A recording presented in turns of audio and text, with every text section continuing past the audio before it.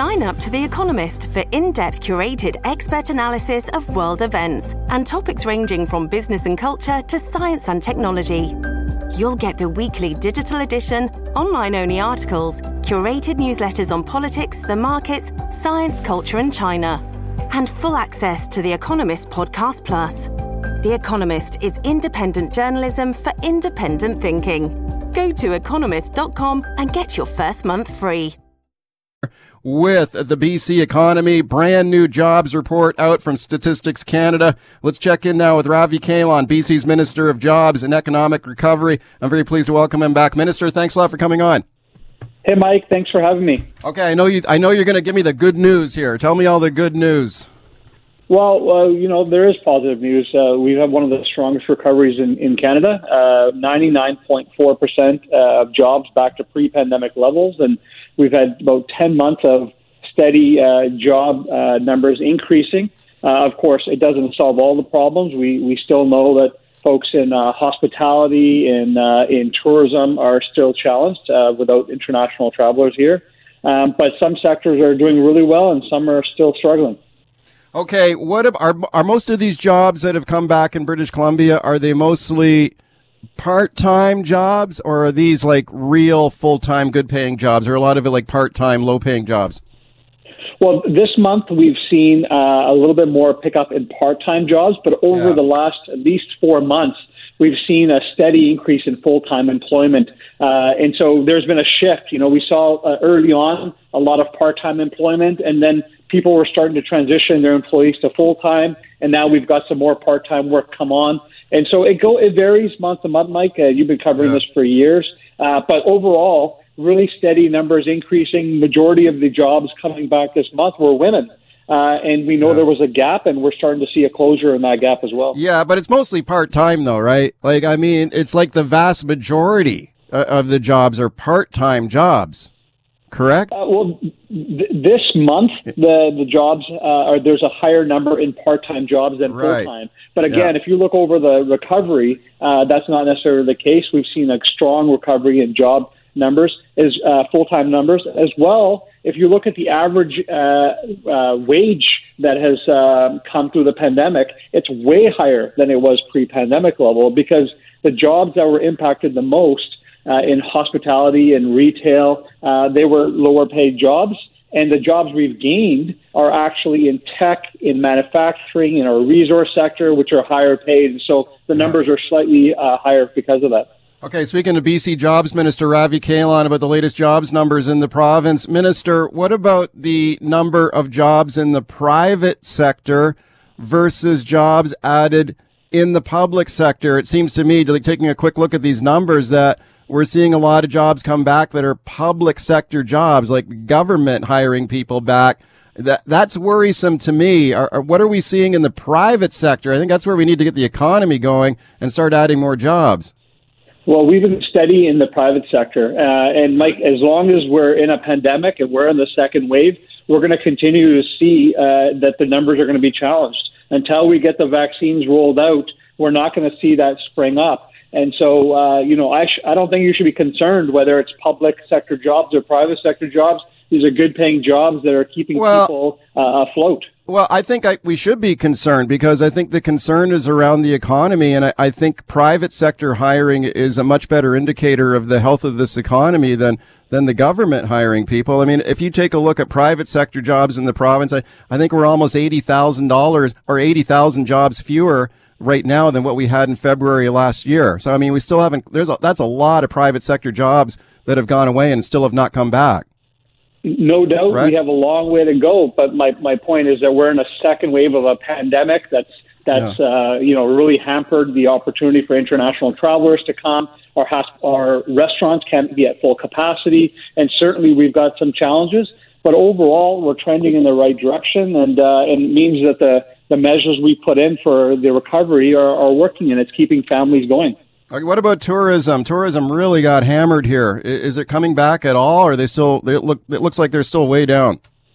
Well, there's a pent-up demand. I mean, everyone I know has got at least one trip in mind that they're looking to do within BC. And so I think once we start seeing more vaccines roll out and some of the restrictions start easing, I think there's going to be a huge pickup in domestic travel. And really, there's actually more opportunities within BC for domestic travel than even with international travelers coming. And so I'm hopeful that in the coming months, we'll start seeing those numbers pick up. But right now, you're right. They're still struggling. And we don't, I was in Victoria at the legislature last week and not having cruise ships, not seeing tourists. It's really weird in Victoria. Minister, thank you for coming on with your thoughts today.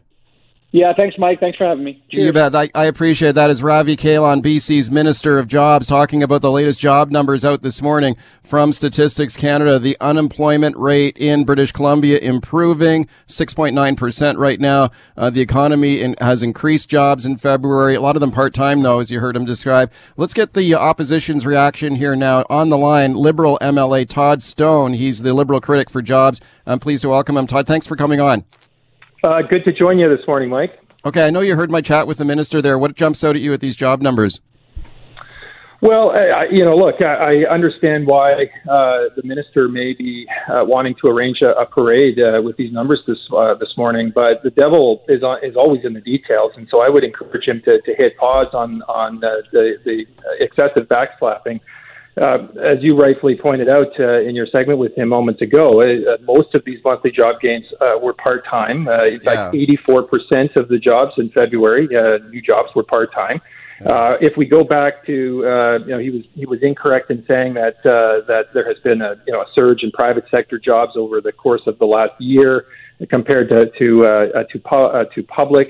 The public sector has actually grown since February of 2020, so over the last year, by 63,700 positions. I mean, just think about that. Wow. While the private sector is down 79,000 jobs from where the private sector was 1 year ago. So you've seen this significant shift from full-time jobs to part-time jobs, and a significant shift from private sector jobs to public sector. What would be your specific concern there with the growth in government jobs? I mean, some people in the public sector were laid off too, and a lot of them have been hired back. But is your concern about what, government spending or debt? What's your concern there? Well, they're simply put, there cannot be a full-fledged, sustainable economic recovery over the long term without a robust private sector jobs component to that. The private sector has to lead the way. Tourism is still down, tens of thousands of jobs. I think at 52,000 to be specific. But is that the government's? Is that the government's fault though? Well, no, the borders are closed. That obviously has an impact. But look, we've been calling for a jobs plan. It's time to start, walking and chewing gum here, so to speak. Obviously, we'll continue to support the provincial health officer and the public health efforts and keep people safe. We're all hoping for a rapid vaccination program and so forth. But we've got to start seeing this government spend more time focusing on a sector-by-sector jobs plan to help those industries that are really ailing. All right, welcome back to the show as we continue talking about BC's economic recovery. Jobs numbers are out this morning from Statistics Canada. The unemployment rate in British Columbia going down 6.9%. It was 8%. So that's a fairly significant drop. Employment is up in the province, 27,000 jobs added in February. That's a 1% increase in jobs in the province. Now, all this sounds great, but as you heard, we broke it down there with the minister responsible. The large majority of these jobs added are part-time jobs. A lot of them are public sector jobs. These are government jobs, and largely, the private sector got a lot of catching up to do here. 604-280-9898. Phone me with your thoughts on that and tell me how you're feeling out there with this economy. 604-280-9898, star 9898 on your cell. Todd Stone still with me. He's the Liberal critic for jobs. I mean, if the government was here, Todd Stone, I'm sure they would say they do have a jobs plan and the jobs are coming back. And what are you talking about? There's no plan. Well, there's no plan whatsoever. What are you looking for? What precisely do you want to see? Well, a sector by sector strategy. A plan means you have to have targets, you have to have specific actions that you're implementing over a period, over a timeline, and you have to measure against those results. Where the government has gone out on a few rare occasions to solicit input from industry, for example, tourism. They get back a tourism task force report, and they've only acted on 3 of the task force recommendations. We're calling specifically for tourism that the government defer or provide some relief on a number of fixed costs that the industry continues to face. As one example. There's one other factor I wanted to highlight to Mike as well. Sure. Yeah. It's called hidden unemployment in the StatsCan numbers. This is the number of the total unemployment rate that includes the unemployment number that the minister was talking about, and all of those people who have given up looking for work, and those people who may be in a job but are getting far fewer hours, far fewer shifts. When you factor all that together, we're sitting here with a hidden unemployment rate of about 11.2%, which is up significantly from the beginning of the pandemic. So, and it makes sense when you think about that. Restaurants, for example, the restaurant industry has said they have a lot of quote unquote zombie positions where they've been able to keep their employees engaged only because of federal wage subsidy programs. But a lot of those employees aren't getting any shifts, or they're getting a dramatic reduction in the number of hours. Right. So again, the devil's in the details here on these jobs numbers, and I think it's far too early to celebrate. Last question for you. Do you have any concerns about unsustainable spending or debt or deficits? I mean, I'm looking at the federal numbers earlier. I mean, BC's got these huge deficits as well. It's almost like any idea of balancing the budget or has just gone out the window, and it just seems like just spend away. It doesn't really matter how much we spend or how big the deficits get. Well, absolutely, and this is why just yesterday in question period, we asked the question. I mean, how dare us? We asked the premier the question: what the heck is this additional $13 billion that I've asked the legislature to approve in the supply bill? There's absolutely no details, and it's so farcical that this $13 billion is apparently attached to the 2020 budget that was brought in a year ago, which only weeks after it was introduced, the premier said was totally irrelevant because of the pandemic. We don't even have a full accounting on program spending for the $5 billion that was approved a year ago, the $2 billion that was approved in December, let alone this blank check for another $13 billion of cash that the premier wants without telling us what he wants it for. Thank you for coming on today. Thank you very much, Mike. Have a great day. Thank you. That is Todd Stone, Liberal MLA. He is the Liberal jobs critic. Let's fit in a few phone calls here. Chris and Langley. Chris, thanks for waiting. Go ahead. Hey, thanks, Mike. It's been a while. Just curious, off of what he was just saying there, didn't the government in the first kind of wave of this pandemic throw a bunch of money, stimulus money, into the economy for businesses to help them get back on track? Or are they still holding on to that? I know they were talking Sure, they did. Yeah, sure they did. One of it's been bungled. Like there's a small business recovery grant program that was kind of botched and delayed, and the government says that they're getting it back on track, but there are still calls to streamline it. Like to me, it's just extraordinary the amount of money that's just blown out the door here at the federal and the provincial level. The deficits are just astronomical, and it just seems like it's a permanent spend mode. Well, you got a grid, and that's kind of the point I'm going at is that you can keep throwing money at this. It seems to be it's more of a pandemic situation rather than a political situation. So while the pandemic still rages on, and as we're starting to see light at the end of the tunnel, you don't throw money at it before you actually see that light. Now, just add my original point is just that our economy, in my mind at least, you could correct me, has been a lot better than most places in the world. We haven't had the shutdowns like everybody else. Sure, we've had measures that have been onerous on us, but for the most part, we've actually been quite well with our economy compared to everyone else. Thank you, Chris, for the call. Yeah, I mean, if you talk about the lockdown in British Columbia, it wasn't really much of a lockdown when you compare it to other states or provinces. I mean, the retail sector is largely open. The restaurants have been open. Bars are open. So yeah, most of the stuff has stayed open. You're right about that. The economy is bouncing back, but like I said, you got to drill down a bit on those numbers. Most of those jobs that came out this morning were part-time jobs. Most of them were public sector jobs. We still need a big private sector recovery. All right, welcome back to the show. Let's talk about this idea in British Columbia to go to permanent daylight saving time. Now, this Sunday is when we spring ahead, right? We move the clocks ahead 1 hour. Now, remember when we were told that at some point we were just going to stop doing that and we would keep the clocks the same all year round?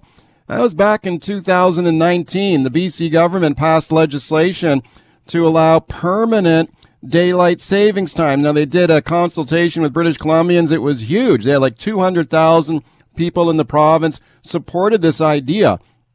Let's go to permanent daylight time. Now let's go back in the Wayback Machine here and have a listen to what was said at the time. Now here's Premier John Horgan talking about this back in March 2019. We can act in unison, the four jurisdictions, make the case that we need to either stay with daylight saving time or stay with Pacific Standard Time and then do it together. Okay, so making the case there to coordinate with southern states across the border like California, Washington State. We all do this together. Here he is talking about permanent daylight time. Have a listen. The likelihood of a congressional approval of this is even less today than it was in the fall. We're in an election year in the United States, but we'll be springing forward on March 8th, and we'll have some time through the spring and into the summer to decide whether we're going to fall back. That was last spring when we sprang ahead and then we falled back again. Like, are we ever going to go to this permanent daylight time? And is it really such a bright idea? Let's talk about this now with my guest, Miriam Judah. She's a research manager at the University of BC, specializing in circadian rhythms. And I'm very pleased to welcome her back to the show. Miriam, thanks a lot for coming on. Thank you for having me again. Okay, yeah, it's nice. It's great to talk to you about this because I find it fascinating and I know a lot of people are interested in it. So this Sunday, it is spring forward. So we move the clocks ahead by 1 hour. We're going to lose an hour's sleep this weekend, right? So that's when we move to daylight time, right? Yes, so right now we're under standard time. Right. Standard time is the time that is aligned to sun time. So when it's noon, that is when the sun is highest in the sky. And on Sunday, we will be transitioning to daylight saving time, which is a time that was introduced 100 years ago. Right. And this idea that British Columbia should move to permanent daylight time, like we move ahead by an hour this Sunday, and then you never change the clocks ever again. We just keep permanent daylight time. This is the idea that's favored by the government. But I know you think it's not that good. It's not a very good idea, right? Yeah. Well, let me rephrase what actually the poll was about. Okay. So what would you think British Columbians would have said if the BC government had put forward a poll that would have said from October to March every year, we will start school and work an hour earlier?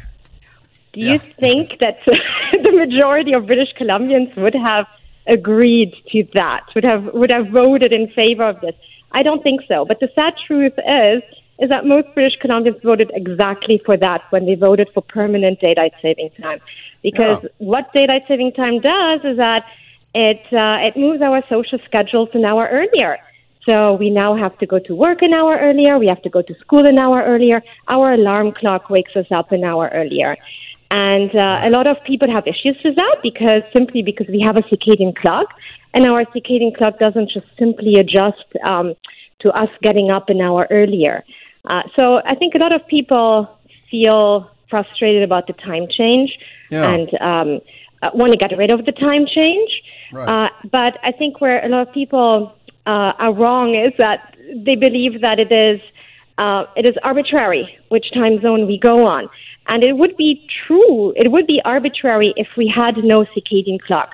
But we do have a circadian clock, and the circadian clock is aligned to sun time, not to our social schedules. Right. So when we move, So that means that, like, when we go to daylight time in the summer, it's usually a pretty pleasant thing for a lot of people. But then we got to think about if we go on permanent daylight time, well, then we get back into the fall and winter later in the year.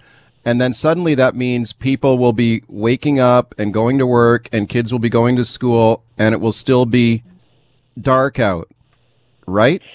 Exactly. Yeah. So what we do see is that over the year, our circadian rhythms do change. So in the summer months, our circadian rhythms are earlier. So most of us are more early birds in the summer months as opposed to the winter months. And the reason for that is because we get more morning light exposure in the summer months than in the winter months. Now, in the winter months, most of us are later because we're just getting less morning light exposure.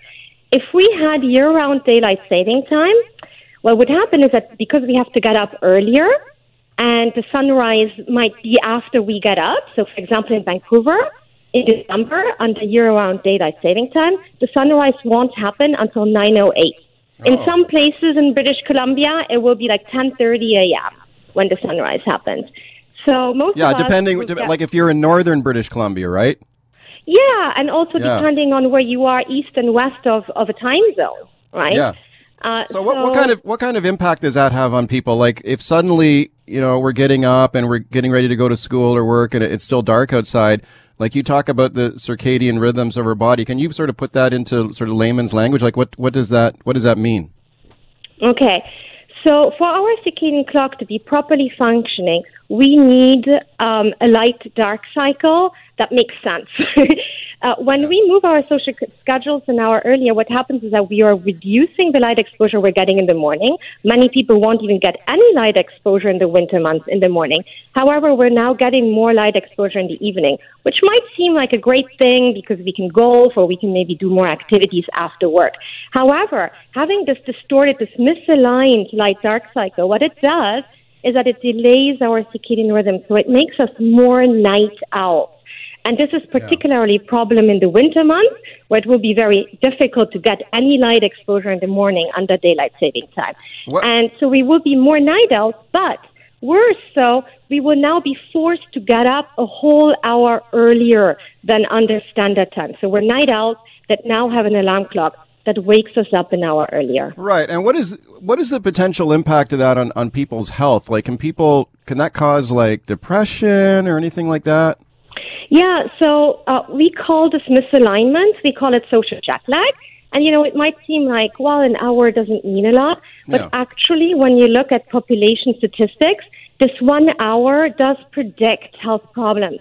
So just simply within a time zone, one time zone, you see differences between east and west. You see people who live west, they have higher rates of cardiovascular disease, higher rates of depression, higher rates of diabetes, and also higher rates of car traffic accidents. So it's interesting that you see these effects even within a single time zone. And what is the difference between the time zone is that we're all on the same social schedule because we're all in the same time zone, right? Yeah. But the difference is that there is a difference between the sunrise and the sunset between east and west. So people who live west of a time zone, they're just more misaligned. So if you, for example, imagine if everybody were to get up at 7 a.m. in the morning, 7 a.m. is much earlier physiologically speaking for somebody who lives west of a time zone as opposed to somebody who lives east of a time zone. So we see these effects directly on health. Okay. Do you therefore think that we should stick with the system we've got and continue changing the clocks twice a year, fall back, spring forward? Or if we're going to go to a permanent system, maybe we should go to permanent standard time instead of permanent daylight time? Absolutely. So circadian rhythm researchers have written position papers about really advocating to move to permanent standard time. So it makes no sense to have a time change. But if we are to stop the time change, it would be really much better for our health and our sleep to be on standard time. So if we were on permanent standard time, we would really be getting much more light exposure in the morning in the morning all over the year. So we would expect that we would actually see improvements in sleep and in health if we were to move to permanent standard time. Okay, fascinating issue. I appreciate your input on it, and we'll continue to follow it very closely. We'll see what happens when we move to daylight saving time this weekend, and if we fall back later in the year. Miriam, thank you for coming on once again. Thank you very much for having me, Mike. All right, welcome back to the show. And here we go now with pets and condos. Can you have a dog or a cat if you live in a condo? Well, it depends on your strata bylaws, right? What if you're a renter? Can a landlord evict you if you have a cat? Here's the real bottom line. Should you have the right to have a pet in a condo or a rental home? Let's discuss now with my guest, Rebecca Bretter. She's an animal rights lawyer at Bretter Law. I'm pleased to welcome her back. Rebecca, thanks for coming on. Hi, Mike. Thanks for having me. It's great to have you again. So let's talk about pets and condos first of all. So what are the rules and the laws here in British Columbia? Can you have a pet in a condo? Yes, you certainly can have a pet in a condo, but the condos also have the right, at least I think we are, there's kind of an assumption that condos are allowed prohibiting pets. So right now it hasn't been seriously challenged at the Supreme Court level.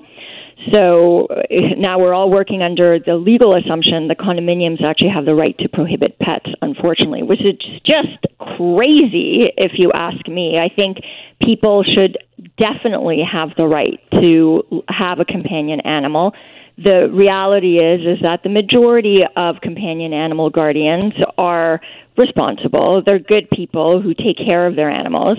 Yes, you're going to have the few bad apples that unfortunately kind of spoil it for the rest of us. But I know that people are going to say, well, I should have the right to live in a pet-free building. I'm really allergic to animals, to cats or dogs, and I don't want to downplay that. I think some people really do have a serious allergic condition to some animals, but even with that, I really don't think that should prevent entire buildings from being pet-free. And especially nowadays with the technology that's out there and the buildings that are being built with proper ventilation and all that, it's just completely unfair. And especially in this city, this crazy expensive city that we live in, I mean, I don't know how many calls I get with people, or just people reaching out to me saying how their animal is their family. They don't have other family. Someone just reached out to me this morning on social media and said, my dog is my family. I'm new to the city. I don't have friends here yet. I don't have family here.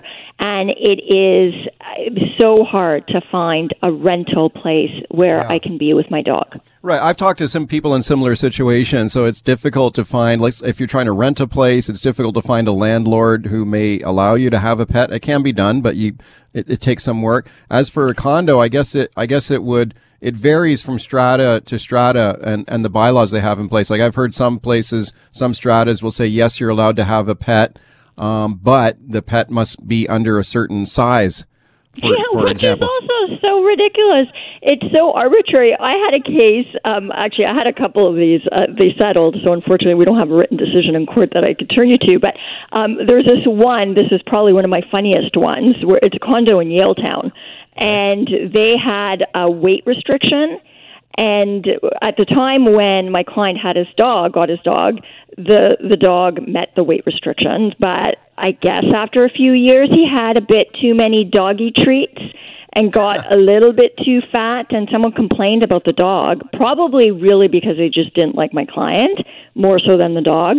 But either way, the strata tried to have my client, quote unquote, remove his animal. And it's just a completely arbitrary bylaw. So that's what people, and we ended up settling that the dog is with my client. But what people how much was the dog overweight? Like how many pounds overweight? I think about 10 pounds. 10 okay, pounds so they tried to remove this tenant because the occupant of this condo, the strata, because the dog was 10 pounds overweight. Yeah, okay. Exactly. There was another one where the dog grew a little bit, literally a few inches higher than what the strata bylaws allowed. Yes. And this also was in Yaletown. I don't know what's going on in Yaletown, but and again, we settled. The strata realized, I fought really hard telling them, your strata bylaws suck. They are arbitrary. You can't, we're talking about an animal, not a piece of furniture. But on the other hand, like you mentioned that some people may be allergic, maybe they don't want to get into an elevator if there's been a cat or a dog in there. Some people, I think, have got legitimate fears of dogs. Like I know a guy whose son was deathly afraid of dogs, and we had to be real careful around this kid because the kid was the kid had a terrible phobia about dogs. Like, so if you have a situation like that, shouldn't people in that situation have the option to seek out a pet-free place to live?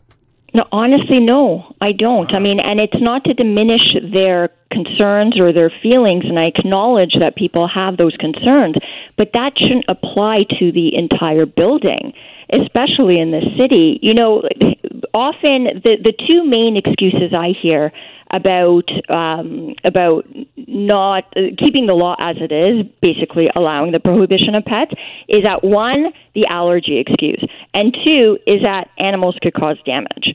So when it comes to allergies, I mean, I already said I think there are ways to go about it, and realistically, cats, especially cats, they stay in condominiums. They stay within the units. They don't roam around in the hallways. I mean, I guess sometimes that's possible, but there are ways to limit that. Yeah. But two, with damage, kids, let me just say, and I'm a mom, so don't start accusing me that, I don't understand kids. Kids cause more damage to places than pets do. I'm a landlord. Well, I own a townhouse. Yeah. My husband and I have been pet-friendly landlords since 2009 when we bought it and started renting it out. And I could tell you from my experience, and I know others will probably feel the same, the main damage that I have seen to our unit, not from the dogs and cats that have lived there, but from kids. Wouldn't it depend, though, on the dog or cat? I mean, I once had a dog when it was a puppy, used to chew everything, and actually in our house I can still see evidence of the chewing and gnawing from our dog when it was a puppy. That's improved dramatically. Or you might have a dog that is not house-trained and is pooping and peeing in a unit and cause. So, like, I've talked to landlords who tell me that they've had a lot of damage from their tenants caused by pets. Yeah, of course. I'm not going to say, no, that never happens. Of course it does. But we have to look at realistically what happens the majority of the time. So are we going to have this draconian law still exist here for the small number of incidents that relatively happen? And yeah, I get that landlords will say, especially like landlords in my position where it's not like this big company, but we see our property as an investment to a certain extent, that they should have the right to protect their investment. They invested, this could be their retirement income. I get it. I'm in that boat too. But at the same time, especially in this city, I really wholeheartedly believe that this prohibition of allowing a ban on pets should just not exist. There are other places that don't allow that. So you think there should be no ban? There should be a province-wide law that says if you are a renter, if you own a condo unit, you're living in any kind of multi-unit dwelling, that you should be allowed to have a pet, period, full stop. Like your landlord can't stop you, your strata can't stop you. Absolutely. But on that note, the strata could always stop you, because really what this all comes down to is whether the way you're using your unit, where you live, is having a bad effect on the use and enjoyment of another resident's use and enjoyment of their property. So if your animal, for example, is interfering unreasonably with your neighbors or whatever, with someone else in the building's use and enjoyment of the property, stratas would still have the right to tell the person, hey, either your dog moves out or you move out with the dog. Okay. So it's not like you wouldn't be able to evict people for having aggressive dogs or, problem animals. Okay, what about someone who refuses to pick up after their dog? I mean, I've heard nightmare stories about that too. I mean, if your dog is pooping all over the property and you're not doing anything, come on, you got to go. Yeah, well, that person is just an a-hole for doing that, he just shouldn't be doing that, and it ruins it for everyone. But I don't know, is that a basis for getting rid of the animal? Or slap him or her with some major fines for disturbing common property? All right, welcome back as we continue talking about pets and condos and apartments with my guest, Rebecca Bretter. Tons of phone calls. Let's go right to them. Steve in the West End. Hey, Steve. Hey, good morning. I have to disagree with your guest. There's been properties that I've tried to buy to live in, and I didn't meet a certain age restriction. I couldn't rent it out, and therefore I couldn't buy. That was just the rules that I knew about first and could choose to, basically that deterred me to buy or not. I also look at it as I could temporarily rent my place out if I did find a place that I could purchase and then rent out.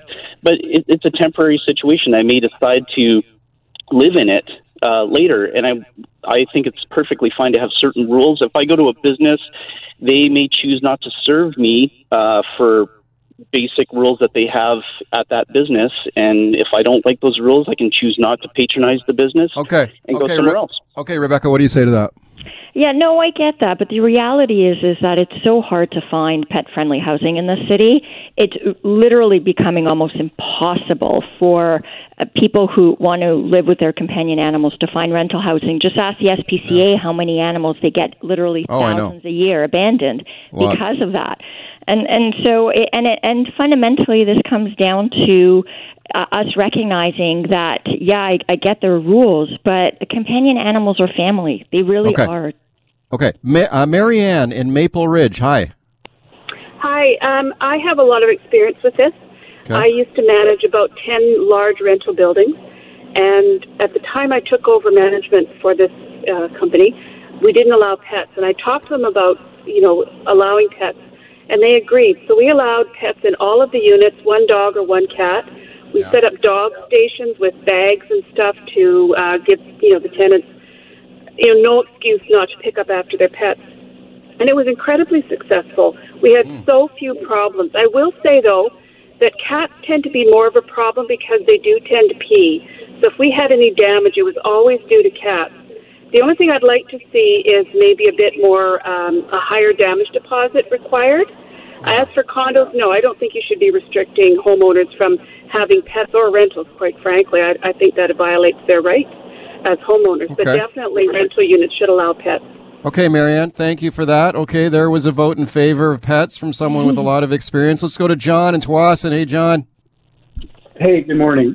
I agree with your guests. And, many jurisdictions around the world have concluded that it's oppressive to prohibit people from owning dogs. It's a basic human right. It goes back thousands of years, people owning dogs and pets. And to deny people that right, I believe it's oppressive as well. And I think BC strata laws needed to be updated, not only in regards to dogs, but to other rules and regulations that are also oppressive. Okay, John, thank you for that. Rebecca, what are the rules in some other jurisdictions? Well, Ontario, as an example, has an outright prohibition on banning pets in rental agreements. With condos, it's a little bit different. My understanding is that condos are still allowed to ban pets if their bylaws allow for that, but there's a lot of room to argue that the bylaw may be arbitrary. Okay, we just got a minute left. Jeremy in Burnaby. Hi, Jeremy.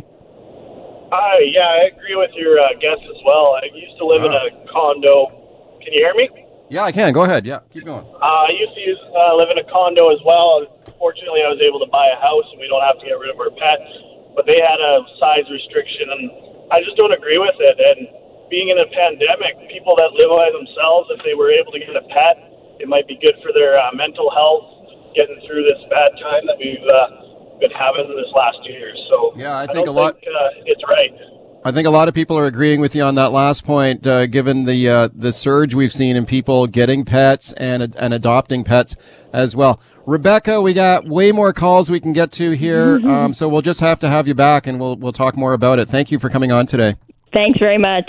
All right, welcome back to the show. We've got an awesome final hour of the show today, including at the bottom of this hour, Canada's ambassador to the United Nations, Bob Rae, will be my guest, and we'll talk about Canada's relations with China. Very timely, with Chinese state media reporting yesterday that the two Michaels, Michael Kovrig and Michael Spavor, of course, the two Canadians detained in China, soon will face trial in China for espionage. Very troubling development. I also want to get Bob Rae's take on the military coup in Myanmar. There's been a lot of drama at the United Nations on that, too. Bob Rae, Canada's ambassador to the United Nations. He'll be my guest at the bottom of this hour, so make sure you stick around for that. First, though, it's the great wealth tax debate and a brand new report out from the Canadian Centre for Policy Alternatives making the case for a wealth tax in Canada. Yeah, tax the rich. You could raise $10 billion a year here if you did that. All right, let's discuss now. Let's get it on. We got both sides of it here for you. Jasmine Moulton on the line, Ontario Director from the Canadian Taxpayers Federation. I'm pleased to welcome her back. Jasmine, thanks for coming on. Thanks for having me, Mike. You bet. Also on the line, Jim Stanford. He's an economist with the Centre for Future Work in Vancouver. Jim, thanks for coming on. Thank you, Mike. Hello, Jasmine. Okay. Hi.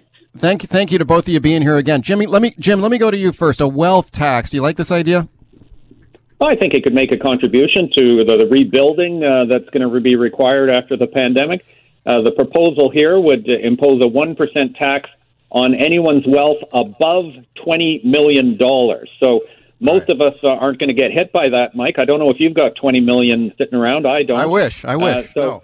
It's really targeting a very small group of very wealthy Canadians, and we know they've gotten wealthier during the pandemic. This is, in a way, the most infuriating thing, is that the rich were already rich, and they got even richer during the pandemic because of the stock market bubble and everything else. So let's have them pay a little bit more towards the reconstruction that's going to be required. Okay, Jasmine, what do you say to that? Like, if you're sitting on $20 million, if you're that wealthy, maybe should you think the government should whack them with a tax? Why not? Well, I got to say, Mike, that sounds very familiar, because when income taxes were introduced, we were also told that those would only affect the top 1%. But now anybody who takes a paycheck pretty well pays income taxes. So I think that we can expect that the way they get these things passed is by saying, oh, don't worry, it will be someone else paying for the pandemic. And then before you know it, everybody's impacted. And in fact, the Canadian Taxpayers Federation released a report on wealth taxes showing that actually a lot of farmers would be slapped with this tax. So it's not a good, it's by no means a silver bullet. Must be pretty rich farmers. Well, when you look at the cost of acreage in southwestern Ontario, for example, some acreage can be approaching $30,000 for 1 acre of farmland. If Jim, I'm not sure you've ever driven a combine, but if you look at the prices of those, your assets add up pretty darn quickly. And yes, there would be a lot of farmers. They're all set up as corporations, so they've got assets and liabilities, and that's not going to translate into a Joe Blow farmer paying a wealth tax. It's people who've got $20 million in their personal assets, and we could also refine how those are defined. So to exclude your own home and your small business and so on. So there's only 25,000 people who would pay this tax, and I can assure you there are not many farmers in that group. But is it the Jim, respectfully, I think you're showing how little you know about wealth taxes and business valuation and Canadian taxation by saying that a business would not be subject to the wealth taxes. A business and its assets and its value, which are separate, would absolutely 100% be subjected to a wealth tax in this country. If the business had net value of greater than $20 million and the individual owned the whole business, then yes, they would be. But that does not describe most farms, Jasmine. So I'm quite up on this. Thank you very much. Okay, Jasmine, let me ask you this. And the point that you made earlier that, when they brought in income tax, they said it would only apply to the top wage earners, and then it expanded later. So if they did bring in a wealth tax in Canada for people who have $20 million worth of wealth, which obviously would rule out the vast majority of people listening right now, you're saying that that might sound okay, but it's the thin edge of the wedge? Like maybe they start to expand the eligibility on that later? Well, absolutely they would. We've already seen that with income tax. But let me tell you, Mike, if you knew how many billionaires there are in Canada, there's just over 40. And if the government confiscated the entirety of their wealth, it wouldn't even come close to covering the $1 trillion debt tab that Justin Trudeau and many of his predecessors have worked up in this country. And so this new report that's out, the CCPA report, says that a wealth tax might generate $19 billion. Well, the government itself says it will only generate about $5.6 billion. But okay, let's go with the rosy picture. I mean, who needs the Disney Channel when you have fairy tales like this to look at? So let's pretend that the wealth tax will generate $19.4 billion. That would pay for approximately 10 days of Justin Trudeau spending right now. Does that sound like it's going to fix any sort of financial problem he's digging us into? Okay, Jim Stanford. Well, nobody says it will fix it. It just makes a contribution. So the core estimate in the report is $10 billion. That's for a 1% tax above wealth holdings of $20 million. So $10 billion doesn't eliminate the deficit, certainly not. And If we got rid of income tax, as Jasmine is suggesting, then I can assure you that the deficit will get an awful lot bigger. So this is just a question of doing the incremental things that are going to be required. We have a big deficit. There's a reason for it. It isn't Justin Trudeau's personal spending proclivity. It's the fact that this whole country has been through a catastrophe, and government has done what it has to do in order to support us. And a little bit of the repair can be undertaken by people who've profited very nicely during this pandemic. It's a basic degree of fairness that we're talking about here. This is very generous of Jim to describe Justin Trudeau's spending as all pandemic related, because if we look at corporate welfare, him and Doug Ford just gave $500 million to the Ford Motor Company. This is a company that ranks 12th on the Fortune 500 list. That has nothing to do with the pandemic. What about sole source contracts to SNC-Lavalin in the hundreds of millions of dollars? Or the same day he raised the carbon tax on farmers again and the rest of Canadians, he also gave politicians in the House of Commons a multi-$1,000 raise, bureaucrats across the public service billions of dollars worth of raises this year. It's very generous of Jim to assume that a wealth tax would go to any sort of positive social program. Jasmine, also, I think, keep in mind that if you take a look at how much money has been blown out the door here during this pandemic, I mean, we're looking at an accumulated debt in the country of approaching $1 trillion, which is just unbelievable, and then billions of dollars in deficits piled up. And the government has also indicated they're going to keep on spending. It's almost like we're in kind of a permanent spend mode here, and the government talking about $300 billion in stimulus spending here over the next few years, even after the pandemic is over. So when you take a look at the spending platform here and promises by this government, Jasmine, like, do you think that what is your sort of political sensibility tell you here in this government? Because I'm wondering if they're looking seriously at a wealth tax or a home equity tax or an inheritance tax. Do you think the government is looking seriously at a big tax increases? I absolutely do, and we've already seen that. His carbon tax, which he promised before the last election, he said he wouldn't raise it past $50 a ton. Now he's raising it by close to 500%, up to $170 a ton. He's introduced Netflix taxes. He's raised alcohol taxes. All of these, he's raised payroll taxes as well. All of this during the pandemic, when Justin Trudeau promised that he wouldn't raise taxes on Canadians. So we cannot trust this government. Okay, Jim, you think they should raise taxes, though, right? Well, I think that the wealth tax could make a contribution, but we're not going to tax our way out of this recession that we're in. So no one is saying that we should increase taxes to offset the deficit. The way to offset and reduce the deficit is going to be to put Canadians back to work. And we can continue to run deficits in future years, and other countries have proven that, and we showed that in our past. We finished World War II, Mike, with a debt that was much, much bigger than the debt that we have today.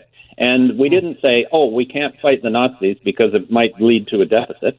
And then when the war was over, we didn't try to balance the budget by cutting everything. In fact, governments continued to spend and continued to run deficits in most years. What we did do was we put people back to work, grew the economy, raised revenues, and paid down the deficit that way. And that's that sort of strategy that's going to be required now, not any kind of austerity. Jasmine, real quick, and then we'll take some calls here too.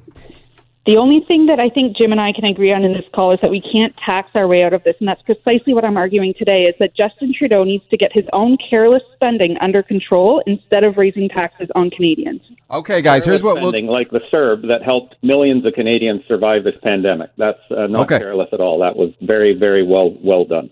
Okay, I already listed corporate welfare as an example. There are many areas where Justin Trudeau is throwing our money down the drain.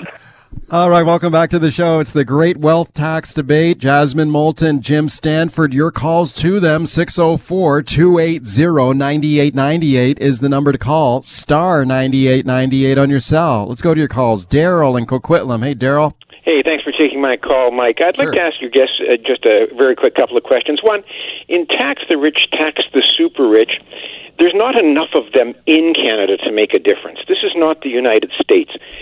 Secondly, I'd like your guest's opinion on the deficit spending of the federal government in comparison to our G7 peers and our debt-to-GDP ratio. I know Japan is running at about 224%. Italy is way up there. And about getting people working, and I think that is the way that we're going to reduce the debt, by putting more people in the workforce to pay taxes while they're working. Okay. Okay, let me go to Jim on that. Jim, what do you think about that? He says there's not enough rich people around to make a difference if you bring in a wealth tax anyway.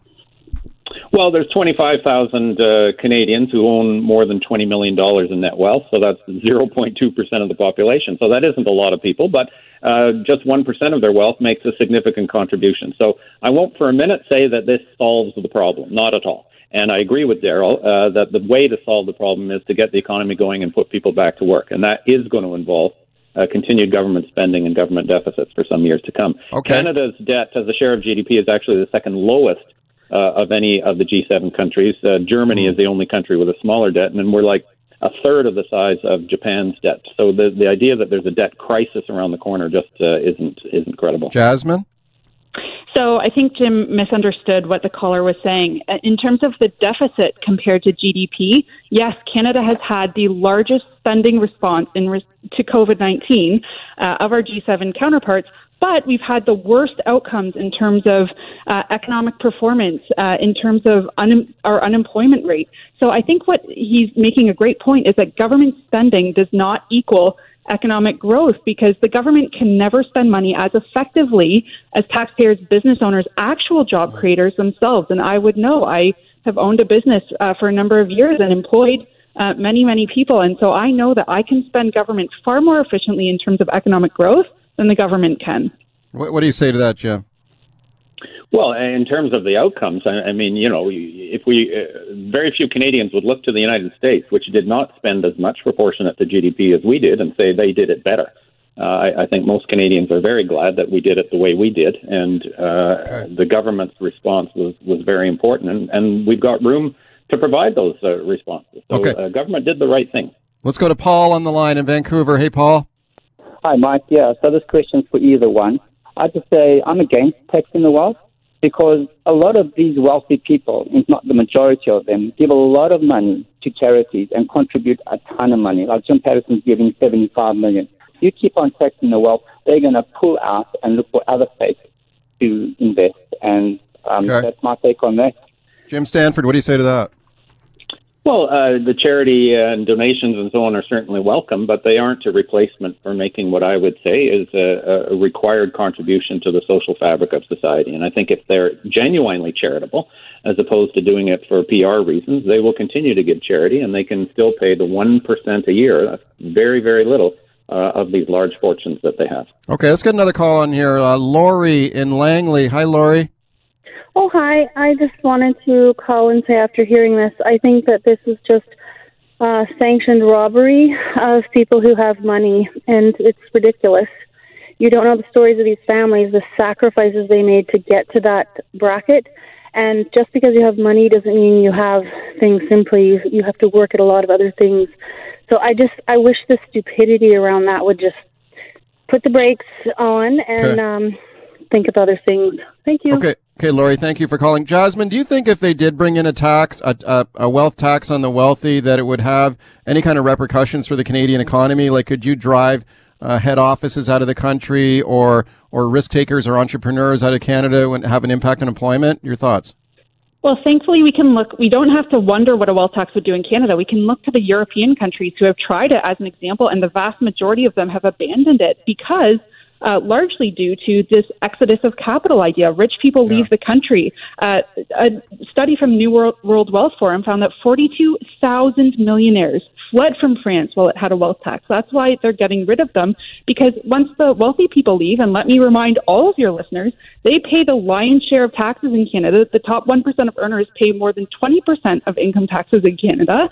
When they leave, then the rest of us, the middle class, the people who have less money, the lower income people, end up with a higher tax burden. We don't want rich people leaving. Okay, we got 30 seconds. Jim, how do you respond? Well, Switzerland still has a wealth tax, and the last time I checked, Mike, there's a few rich people still there. So again, I think some of this fear mongering is just a bit extreme.